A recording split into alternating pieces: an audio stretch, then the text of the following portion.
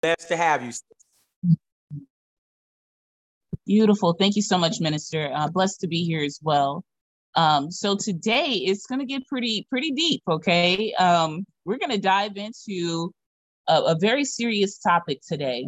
And I want to welcome everyone, of course, back to the workshop. I want to thank everyone again also for having me be a part of this beautiful journey that God has put me in position to be a vessel and player in the communities to help bring change. So today, we're going to talk about a word that, for lack of better words, the community of homosexuals cringe upon, right? And that's the word abomination. And I'm sure that everyone here on in the workshop today is familiar with the word. And we're going to dive a little bit more deeply into the meaning of it. And I thought this would be a very good topic, considering that our goal with Royalty Ministries Community Foundation is to bring more people into the ministry and let them know that they can be accepted here with Royalty Ministry Community Foundation. And so through that acceptance, being something that we want to open the door for, I think that we also need to be very well prepared for certain topics of conversation that could come up. And this is one of them, right? So, do you know the one word that most homosexuals find cringing? The word abomination, again, is the one that can instill fear into believers of the homosexual community. And in my experience, anytime the church has spoken about same-sex relationships, it's been referred to as an abomination. So what is the true meaning of the word by definition? And if you look it up, it actually literally says that it's a thing that causes disgust, or hatred, disgust or hatred, and it's a feeling of hatred. This is how it's described. This is the definition in a nutshell, right?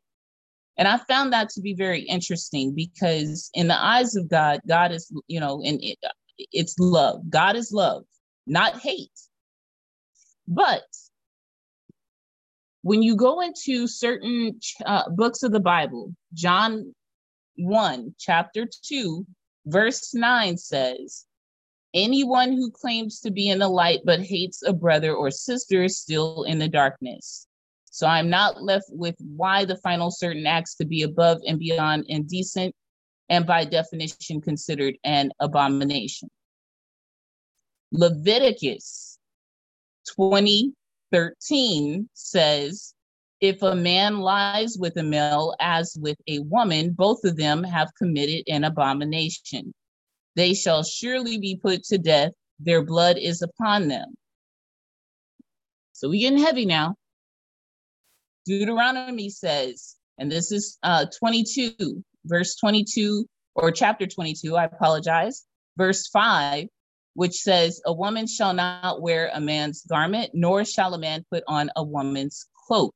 For whoever does these things is an abomination to the Lord your God. This is like, as I go through these verses, I want you all to really think on this, because I'm going to go around the workshop and I want to pick some mindsets about these verses and what your thoughts are. And how, if a homosexual individual approached you about these particular books in the Bible and the verses and what their meanings are, what would your conversation sound like? Proverbs 28, verse 9 says, if one turns away his ear from hearing the law, even his prayer is an abomination. Proverbs chapter 15, verse 26 says, the thoughts of the wicked are an abomination to the Lord, but gracious words are pure. So we have a few of those biblical verses there that don't really too much focus on the homosexual community, but it still talks about abomination, right? Which again is a thing that causes disgust or hatred, or it's a feeling of hatred. our overall goal in the ministry is to reduce the hatred. So by all means, we don't want anyone to come into the ministry and feel as though because who they've chosen to love, that it's an abomination. Not here, not with Royalty Ministries Foundation, right? We're not trying to feel as though anything that a person is doing, if it's in regards to love, is disgusting or hatred, or even would make us have a feeling of hatred. Not here. That's not the goal. So I want to open up the workshop to hear what some of your thoughts are around these verses, and you know, what how you would deliver upon the information being discussed with someone in the homosexual community. Peace and greetings, Sister Nicole, Sister City Life.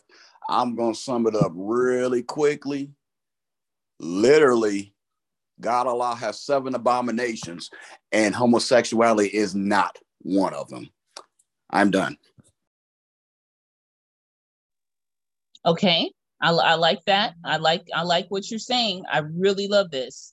And so in the other 7 abominations, what are those? Hold on, give me just. Okay, we'll come back to you, Brother Addis. Thank you. Anyone else have any thoughts on this?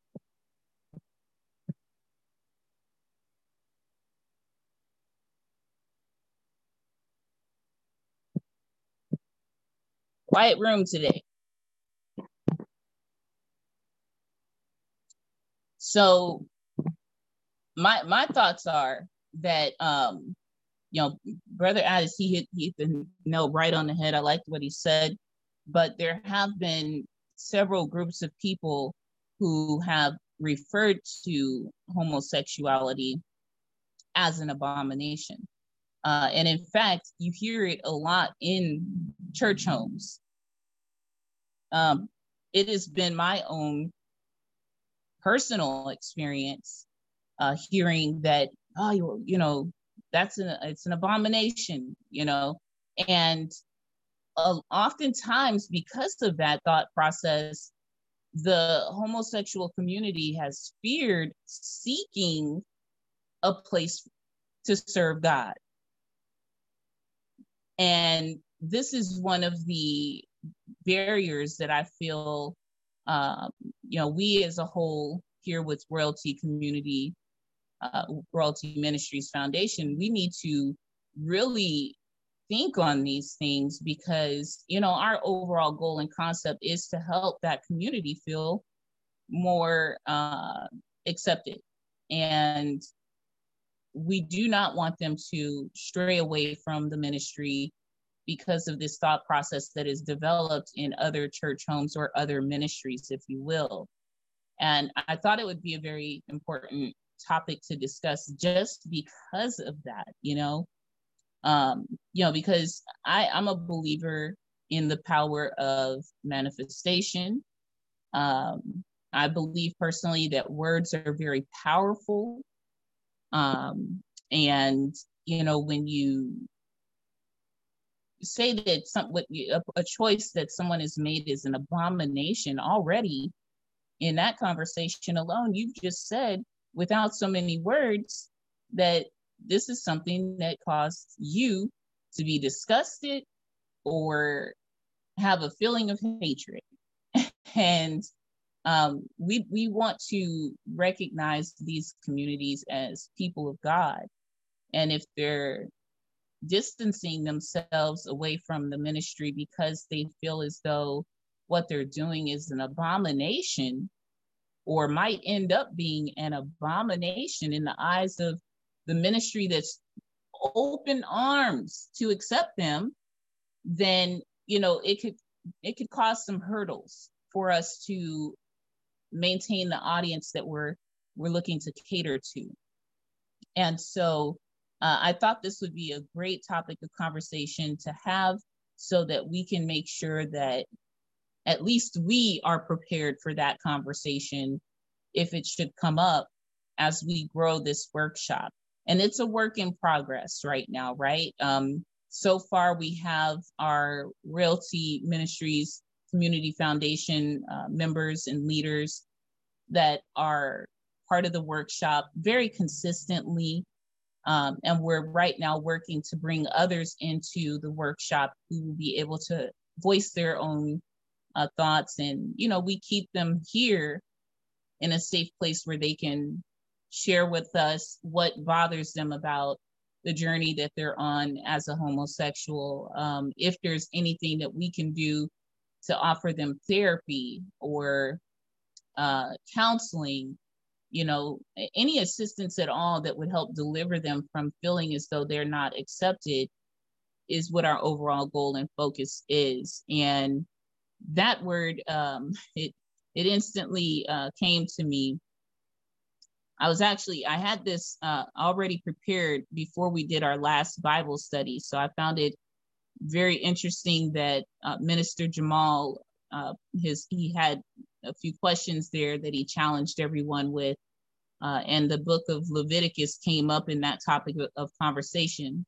And when the message was sent out to me, normally it's difficult for me to join those calls because of the time of night that it is for me versus when it happens Mountain Standard Time.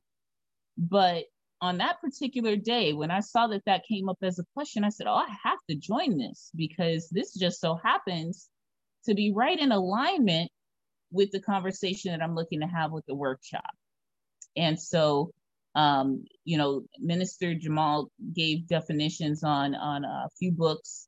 And again, Leviticus was one of them. And when I stumbled upon that verse that says, once again, if a man lies with a male as with a woman, both of them have committed an abomination. They shall surely be put to death, which I was like, oh my gosh, the put to death part just floored me. It floored me. I was just like, not death, but then it says further, their blood is upon them. And that again is Leviticus chapter 20, verse 13. If anyone wants to visit that verse themselves, please feel free to do so. And next weekend, when we have our next workshop, I would be more than happy to dive a little deeper into this topic. But again, I just found it to be very interesting. And then, of course, Deuteronomy chapter 22, verse 5, saying a woman shall not wear a man's garment, nor shall a man put on a woman's cloak, for whoever does these things is an abomination to the Lord your God. And I was like, okay, the Bible is a teacher. It's a guidance to us all, right? It's a guide for us all. And so when some of these verses come up, if ever even discussed, even in a service, and we have someone that's joined our workshop or joined our ministry who starts to feel perplexed about those shared verses in the Bible, again, I want us to be leaders of God and know how to address it. Brother Addis, were you able to find what you were looking for there to share a little bit more on those other 7 abominations? Oh, sure. Yeah, I found it. I had it. I just had to re-find it because I didn't feel like looking for it. But those 7 I'm going to keep it 100. I got it in my web browser. I just went on and just re-Googled it again because I didn't feel like looking for it. Yes. But the 7 abominations are haughty eyes, a lying tongue, hands that shed innocent blood, a heart that devises wicked schemes, feet that are swift in running to mischief, a false witness who utters lies, and one who spreads strife among brothers. Okay. So we did a Bible study on this, on abomination. About I don't know what y'all say, a few weeks back. Not me, about a month or 2 back. We did about 3 weeks. Yeah, we did a Bible study on what abomination is and the 7 abominations. So we did the Bible study for this very purpose, so that we could have a clear understanding of the word, how God uses it, and how it's meant to be used on our end. So we did a Bible study on it. It was I think it was very helpful. I know me and Ad talked about it after we did the Bible study, the different things he got from it. But yeah, we broke down these these 7 abominations, what they meant, and the purpose of why God called these abominations. And we even and somebody correct me if I'm wrong, but then we go through those scriptures as well as City Life talked about. I think we did. We went through those scriptures of what God says a woman should not be wearing a man's garment. So we broke that for the very purpose of knowledge, because the church has condemned and has manipulated and used these scriptures to effectively keep the LGBTQ community out of church and to make them feel demonic and make them feel like devils and make them feel horrific in the eyes of God. So that's why we broke that down. Just, hey, this is what God is saying. This is what God truly means. And this is why we have to be careful when we go around speaking certain things. Yes, absolutely. It's interesting that, the topic is being revisited, because I don't believe, I know for a fact that I was not a part of that particular Bible study event. And, of course, with me being a leader and mentor of this workshop, I thought it would be very important to address the topic, because just for the same reasons that you mentioned, Minister Jamal, it is important that we understand how to utilize, how to discuss the concept of it, because we don't want to deter anyone from joining the ministry or a workshop or any other event that this ministry conducts, making someone feel like they cannot be a part of it, all due to, how certain verbiage can be interpreted in the Bible. And I loved what you said in our previous Bible study, which is that, most people, they'll be the first ones to run and say it's a man-made book, but they don't think about the fact that that man was guided to write that book and used it as a vessel of God to share that information. And I absolutely loved that, because it's a true statement. And the book is meant to be a guidance so that we can all be on our walks of God and in the right path with God. And if people really literally took the book for its teachings, rather than sabotaging the word of it because of who they think perhaps wrote it, when they can't even really say that, this Bible is very hundreds of years old. We weren't even thought of when this Bible was created. So for us to even come to the table with an argument about that is very interesting to me. Because I find teachings and learnings in many books and guides, and the Bible is one of them. And so it's something that I think the homosexual community fears because of the language that is used. And, as I was reading through it myself, I even had an eyebrow up like, oh, put to death? Huh. We don't want that. We don't want to cause anyone to feel any hate. We want to heal people, right? That's the overall goal. Help everybody achieve love. It would be what I don't even know what that acronym would look like if it was help everyone achieve hate. That's not the goal. It's like but I want us to continue to develop on this as we do work through the workshop. I would like to address it a little bit more in depth next weekend when we return. Maybe even some of the shares that you had during that previous Bible study, Minister, if you wouldn't mind touching back on the subject of that for our audience in the God is Not Homophobic community, that would be amazing for those who may have missed it. Of course, they can probably join hear the playback as well, but it never hurts to reiterate it as well. So if we can maybe revisit on this subject next week, that would be great. Some of us can do some homework on it as well from some of those verses that I read and come back with your own interpretation of it and how you would explain it to the homosexual community if it were to come up, so that we can all be very well prepared to have that discussion in the event that it happens. Sound good? Sounds like a plan to me. Beautiful. Well, Minister, I know you have an anniversary today. Once again, congratulations. I wish I could have made it. This is a time right now where wasn't able to book a flight and get out to Arizona, but I know that it'll be amazing for you both. And once again, congratulations on this celebration and a new journey in your life as well. It's a new page that you're writing in your book. It's beautiful. Oh, this is the ministry anniversary. This is the ministry.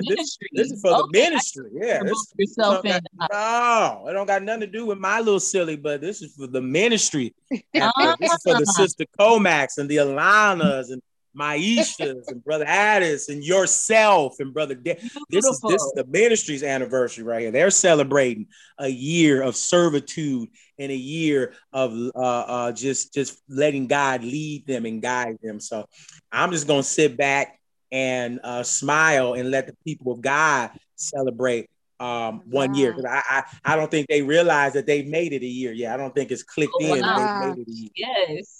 Time flies. I know that since I've been part of the ministry myself, it doesn't feel like it's been as many months that we've been engaged in the workshop now. But time flies when you're having fun, and we're always having fun with God. So this is beautiful. It's a great celebration. Then, with that being said, happy anniversary to the ministry. It's beautiful. So everyone, this is the end of the workshop for today. Again, I apologize for being delayed, but enjoy this evening's event. If it is on Zoom, if there's a link for it or anything like that, I'll be more than happy to participate if I'm able to make it at that particular window of time. Okay. It's gonna be on Facebook. We'll have it on there. So if you're able to participate, please get on. And we thank you for your support. Appreciate you. Thank you. I appreciate you all too. Have a very blessed day. Thank you too.